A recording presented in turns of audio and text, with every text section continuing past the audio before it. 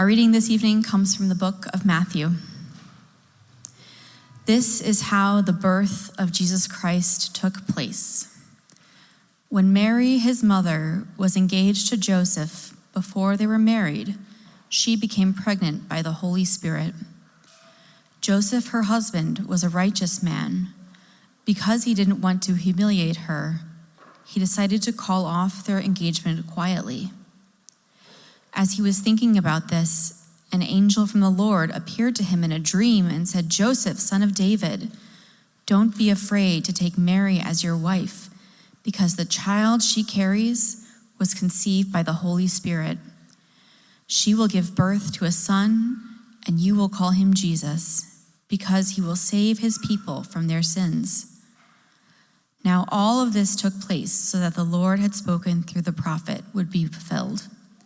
"Look, a virgin will become pregnant and give birth to a son, and they will call him Emmanuel."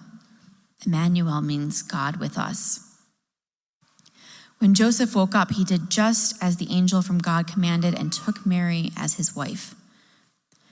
After Jesus was born in Bethlehem in the territory of Judea during the rule of King Herod, Magi came from the east to Jerusalem. When the Magi had departed, an angel from the Lord appeared to Joseph in a dream and said, "Get up, take the child and his mother and escape to Egypt. Stay there until I tell you, for Herod will soon search for the child in order to kill him." Joseph got up and during the night took the child and his mother to Egypt. He stayed there until Herod died. Merry Christmas. My name is Jonah. My pronouns are they, them, theirs, and I'm your lead pastor here at Zao. It is so lovely to be with you this Christmas Eve. Now, this Christmas Eve is also taking place on the fourth Sunday of Advent. And because we didn't have morning services, we're actually going to finish our 4-week Sunday Advent candle lighting ritual right now. So I'm actually gonna head back here. If you've been able to be with us for the last few weeks, or perhaps you celebrate this tradition at home, or perhaps you're new to it, we light candles throughout Advent.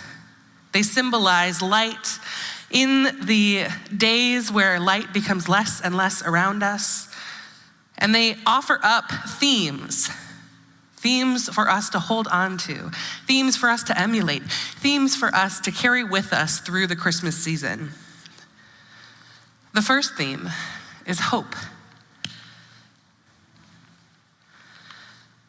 The second, peace. The third is joy.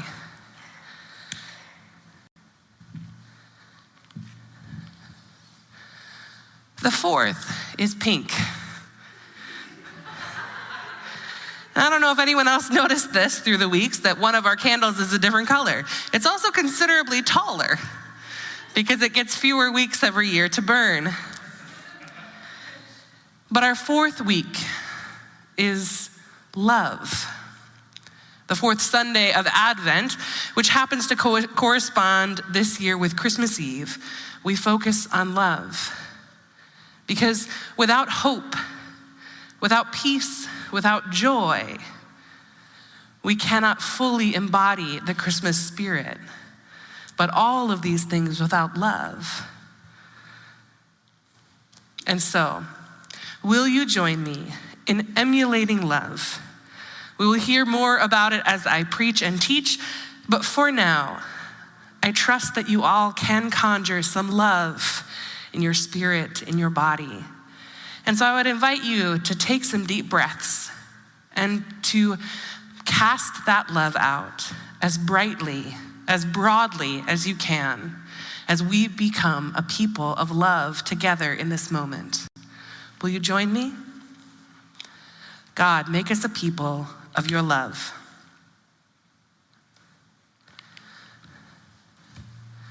Doc's birth narrative this year. I don't know, were folks expecting more shepherds? Were folks expecting more Mary? There's a lot of Mary missing from this text. The most popular Christmas Eve text is from the Gospel of Luke. And Luke's got it all. Luke's got Zechariah and Elizabeth and the foretelling of the birth of John the Baptist, preparing the way for Jesus. Luke has a ton of Mary and the Magnificat, that powerful political song that she offers up in praise of God and the work that God is doing to liberate God's people. We've got the tax decrees from Caesar, a technicality that should be a lot more boring than it is. And we've got travel across lots of land to Bethlehem, where there's no room at the inn, and a dramatic birth in a stable, Jesus in the manger, all culminating in the announcement of the angels to the shepherds in the fields. This is what we think of when we think of Christmas Eve. It's a beautiful, beautiful telling of the story. And it makes for the best Christmas pageants because it's got the most characters, including all like the sheep and stuff, right? But Matthew tells this story in a different way. All the Gospels do this. They tell the stories of Jesus' life and teachings and ministry from different perspectives, emphasizing different truths. And the main character in the telling of Jesus' birth from Matthew's perspective is Joseph. Now, I find that a little irritating. Does anybody else find that irritating? I mean, like, Jesus should be the star of Jesus' birth, right? But if anyone else is gonna be the star, it should not be Joseph. Who should it be? Obviously Mary, yes. Mary's doing a lot of the hard labor, quite literally, in this story. But here we get it from Joseph's perspective. And actually we see another set of crucial images and characters that we don't get from Luke.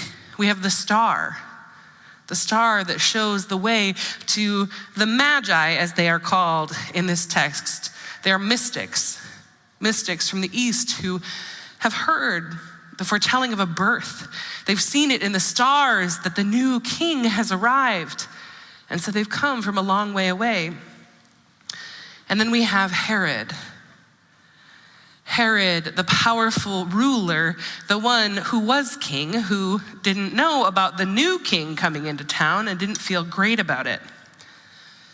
Now, both Luke and Matthew's accounts are highly politically charged. We see an infant, a divine infant, an infant who is king, born into a situation of oppression, occupation by a colonizing army, a promise of power, a power to the people in a way that is fundamentally terrifying to those in earthly power and positions of authority like Herod, like Caesar.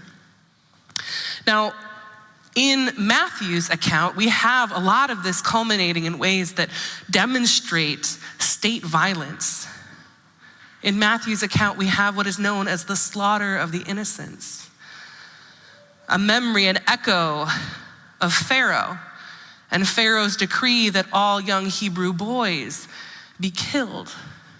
Now we have a new generation and a new leader, a new imperial force, a new army, a new colonizing power that says, let us slaughter the children for the sake of preserving the power of empire.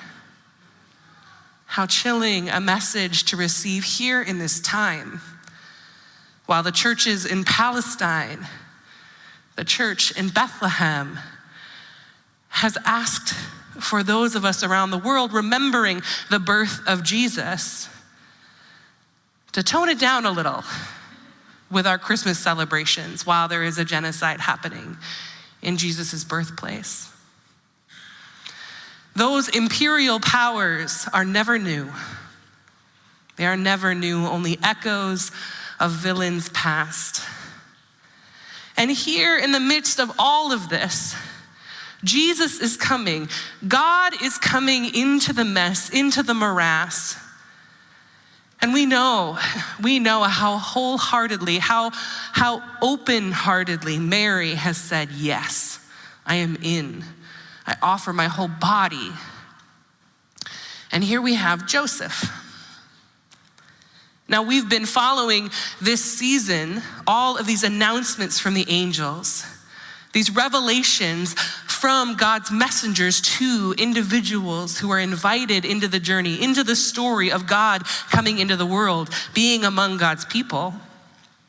And in the incarnation, we have the ultimate revelation, Jesus' own self, revealing God's love, God's truth, God's mercy, God's liberation to the people in Jesus' personhood.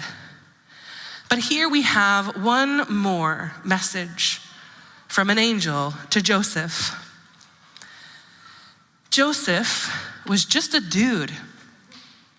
Joseph was just a dude who was engaged to Mary. Mary is a much more central character in this story. Mary has a lot more involvement in bringing Jesus into the world. And Joseph, we know, was a good dude, right? Like the scriptures tell us he was righteous. Righteousness in scripture means right relationship. Joseph was a person in right relationship. He was also a person in an extremely patriarchal culture that placed enormous value on lineage determined through marriage and fidelity, to a point that if Mary was pregnant, then her child would not be considered Joseph's if she was pregnant before they were born. And so here is Joseph, a good dude, an upstanding dude, engaged to Mary, finding out, hey, this isn't gonna work out. Mary has become pregnant, and he knows it's not his, and so he knows that's gonna end badly for both of them. But because he's a good dude, he's not gonna publicly shame her or make a big thing about it. He's just gonna quietly disentangle himself from this mess. Because that's what you do in that situation, right? You just sort of nope right out. Pass. Joseph is making the smart, reasonable choice here, and he's not even being mean about it. And then comes the angel. The angel says, Joseph, don't be afraid. Now, it's interesting because the angels are always saying this, don't be afraid, don't be afraid, don't be afraid. The angels really, I think they come with a card. You know, just hand the card, don't panic, I'll wait. But most of the time, the do not be afraid is just sort of like a general advice. And then it comes with some other information. For Joseph, it's actually very specific. The angel says, do not be afraid to take Mary as your wife. And this is really interesting because he doesn't say, don't be afraid because everyone's gonna believe you that God impregnated your fiance. He doesn't say, don't be afraid because like I made it fine and you guys are gonna have the most resources possible and nothing's ever gonna go badly. Everyone's gonna think the world of your son and it's gonna go great for you all. The angel doesn't say any of that. The angel just says, do not be afraid to take Mary as your wife. And it exposes for me the undercurrent of fear behind noping out, behind saying, I'll pass on that particular drama. The fear behind saying, well, it's complicated. It's too complicated to talk about, or I'm not really an expert in this area, or I know people I respect who feel all different kinds of ways about this. Joseph knew that by sticking with Mary, he was setting himself up for the same humiliation she would inevitably receive. He had the privilege to just walk away. But that privilege and that choice comes from a spirit of fear, a spirit of terror that he might be treated just as badly as he knew Mary would be. The angel doesn't tell him, don't be afraid because those things won't come to pass. The angel just says, don't be afraid. Don't be afraid to take Mary as your wife. Just do it. Joseph has a choice here. He can either say no and walk away and live a simple carpenter's life, doing his thing as he planned, or he can choose Mary and Jesus and love and divinity in a way that will set his life on an absolutely different course. We see in just this short passage how wrong it goes so quickly. He's got to travel. They go together for the birth, and it's not long after that that all of a sudden there are mystics from the east coming to talk to them, more angelic messages, and they are suddenly getting the information that Herod is actually coming to kill Jesus. That Herod is willing to kill all the children in Bethlehem just to make sure that Jesus is dead. And so they flee as refugees to Egypt. I can't imagine what Joseph is thinking just a few years in, after this angelic message, the moments before he thinks that he's about to get married and have his simple, normal, wonderful life. But 2 years later, here he is with a toddler as a refugee in Egypt with his wife that everybody believes has betrayed him. And they're there because the king specifically wants to kill their child. They have to remain there until they hear word of Herod's death, at which point they come back to try and live their lives in peace. Joseph could have said no to putting himself in the political crosshairs. Joseph could have said no to a life of imperial and state threat. Joseph could have said no to being a refugee, but Joseph chose love. And I don't mean that in the romantic sense. I don't mean that in the Hallmark sense. I mean love in the sense of solidarity.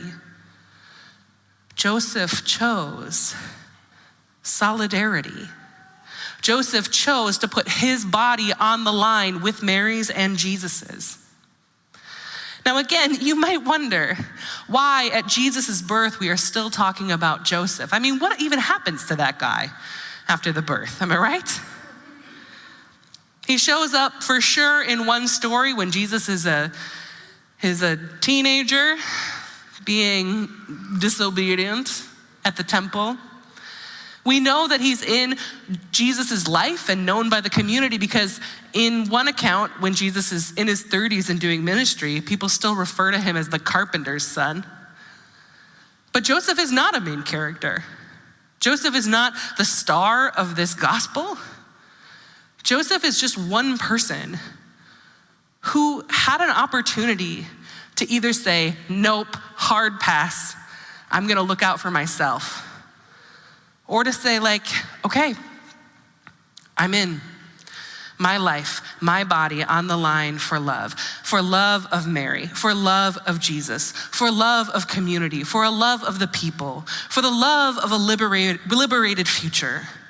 Joseph says, I'm not going to simply rest on the safety of the happenstance of my birth.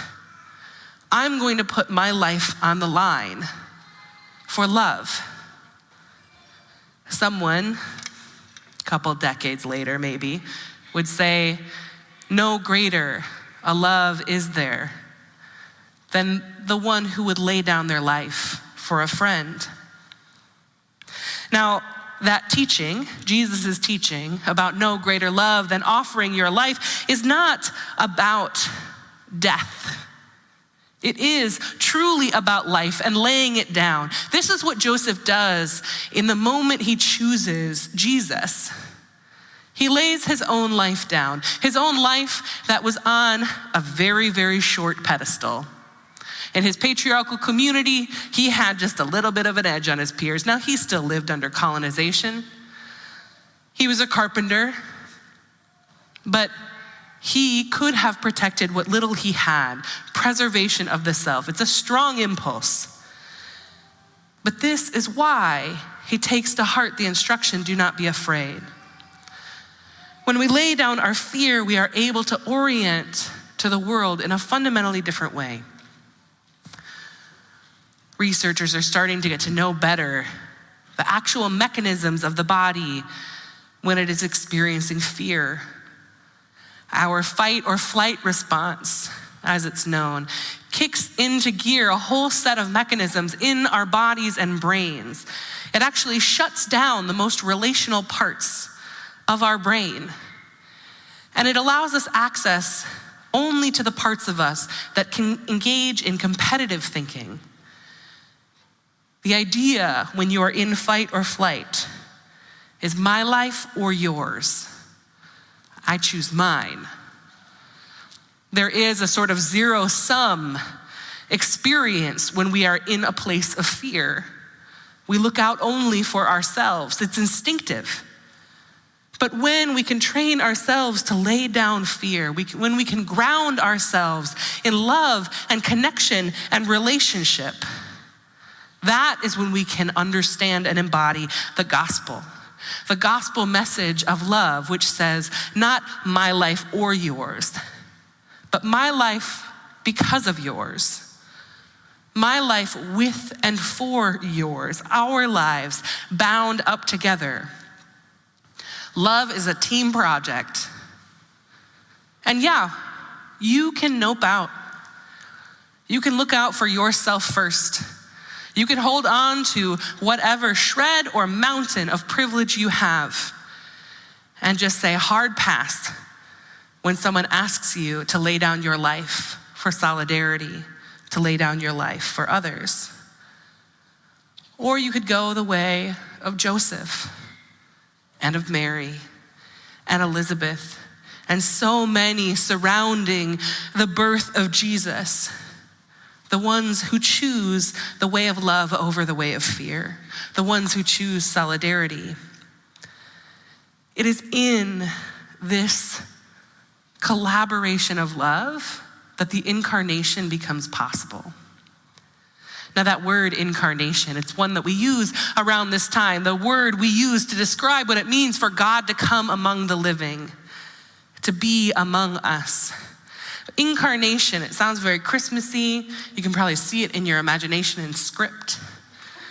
It's very Latin, which is nice. But if we break down that word, incarnation, the core of that word is carne. Anybody here speak other languages than English? Incarnation literally means enmeatment. Again, we dress it up. We call it enfleshed. Jesus is enfleshed. Jesus takes on a meat suit. God shows up in the meat of it, in the mess of it, in the blood of it. Jesus shows up, not in this kind of like airy, profound other way. When we're talking about who has the privilege to just like nope out of things, who has more of that capacity than God?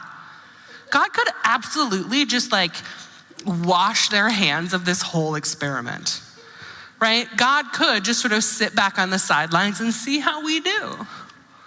God could say, hard pass. And yet, God does the actual opposite of that. God gets immediately in, all the way into the fray. God shows up in the mess, in the meat, in the blood and the sweat and the tears. Jesus shows up in a vulnerable, tiny body, among a vulnerable, tiny people, held under the boot of an enormous empire, with a target specifically on Jesus' back from the day he is born. God shows up. God chooses love. God chooses us and solidarity. God is unafraid. And that doesn't mean that everything goes awesome. Jesus' life, Jesus' solidarity, Jesus' incarnation requires in the end his death, his torture, his rejection. But this one act of solidarity, I'm coming, I'm here, I'm with you, I'll show up, where God comes into the world in this frail body. That is one act of solidarity in an eternity of loving solidarity. And that eternity will also include the cross and the resurrection.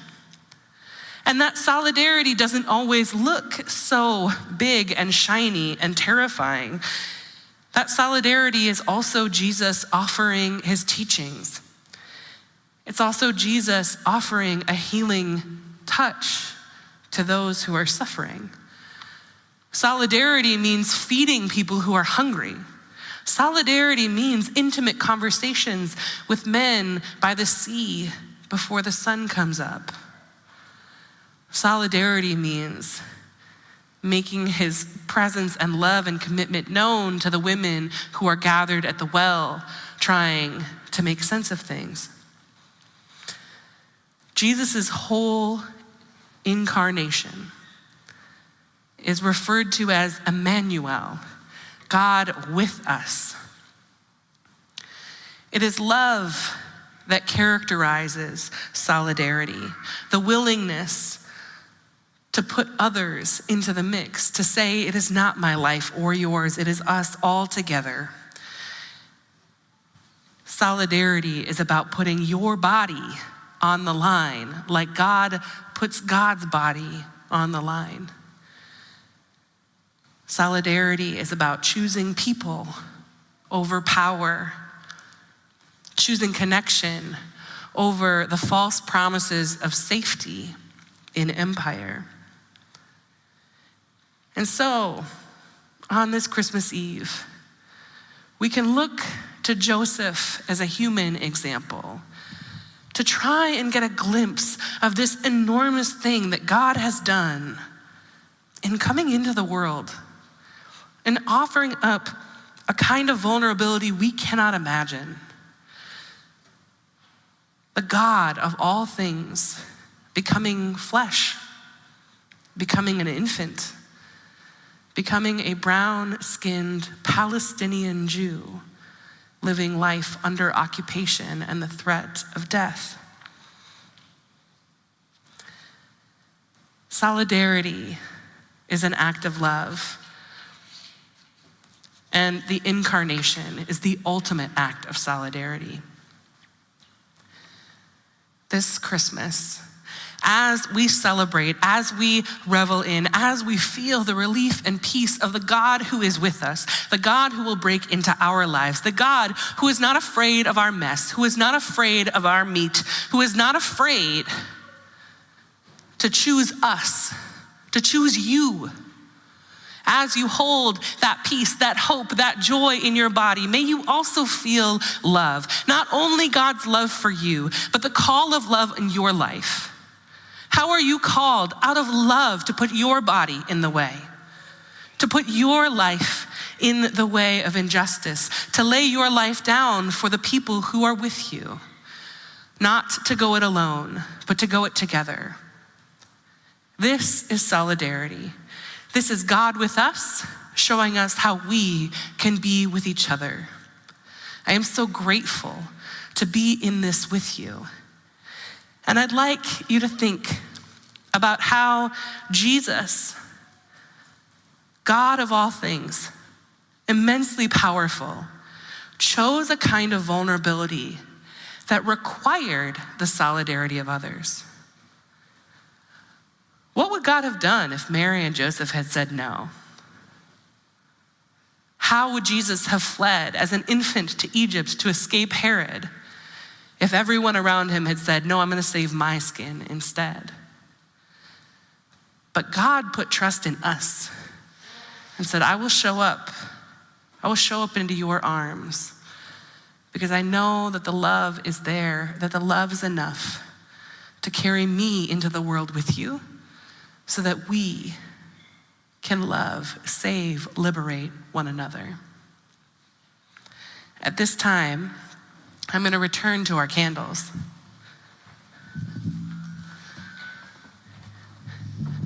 Because it is out of love, Joseph's, Mary's, Elizabeth's, So many, countless, nameless, before them and after them. So many people, so many relationships that made the incarnation possible.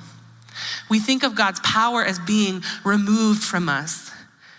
God's power is through us, and we see that so intimately, so viscerally in the incarnation. Jesus, a baby, coming into this world because of the love, because of the lives laid down to make that possible. It is our love candle that allows us on Christmas to light the Christ candle.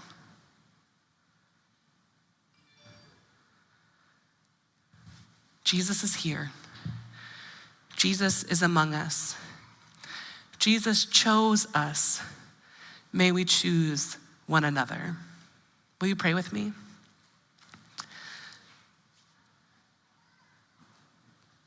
Jesus, Emmanuel, God with us, make us brave. Help us to lay down our fear. Make us bold. Help us catch the vision of your kingdom. Make us loving. Show us how to lay our lives down for those we love. And God, may we, as we lay our lives down, find our lives again in you, in one another, in love and solidarity, and in your goodness. Amen.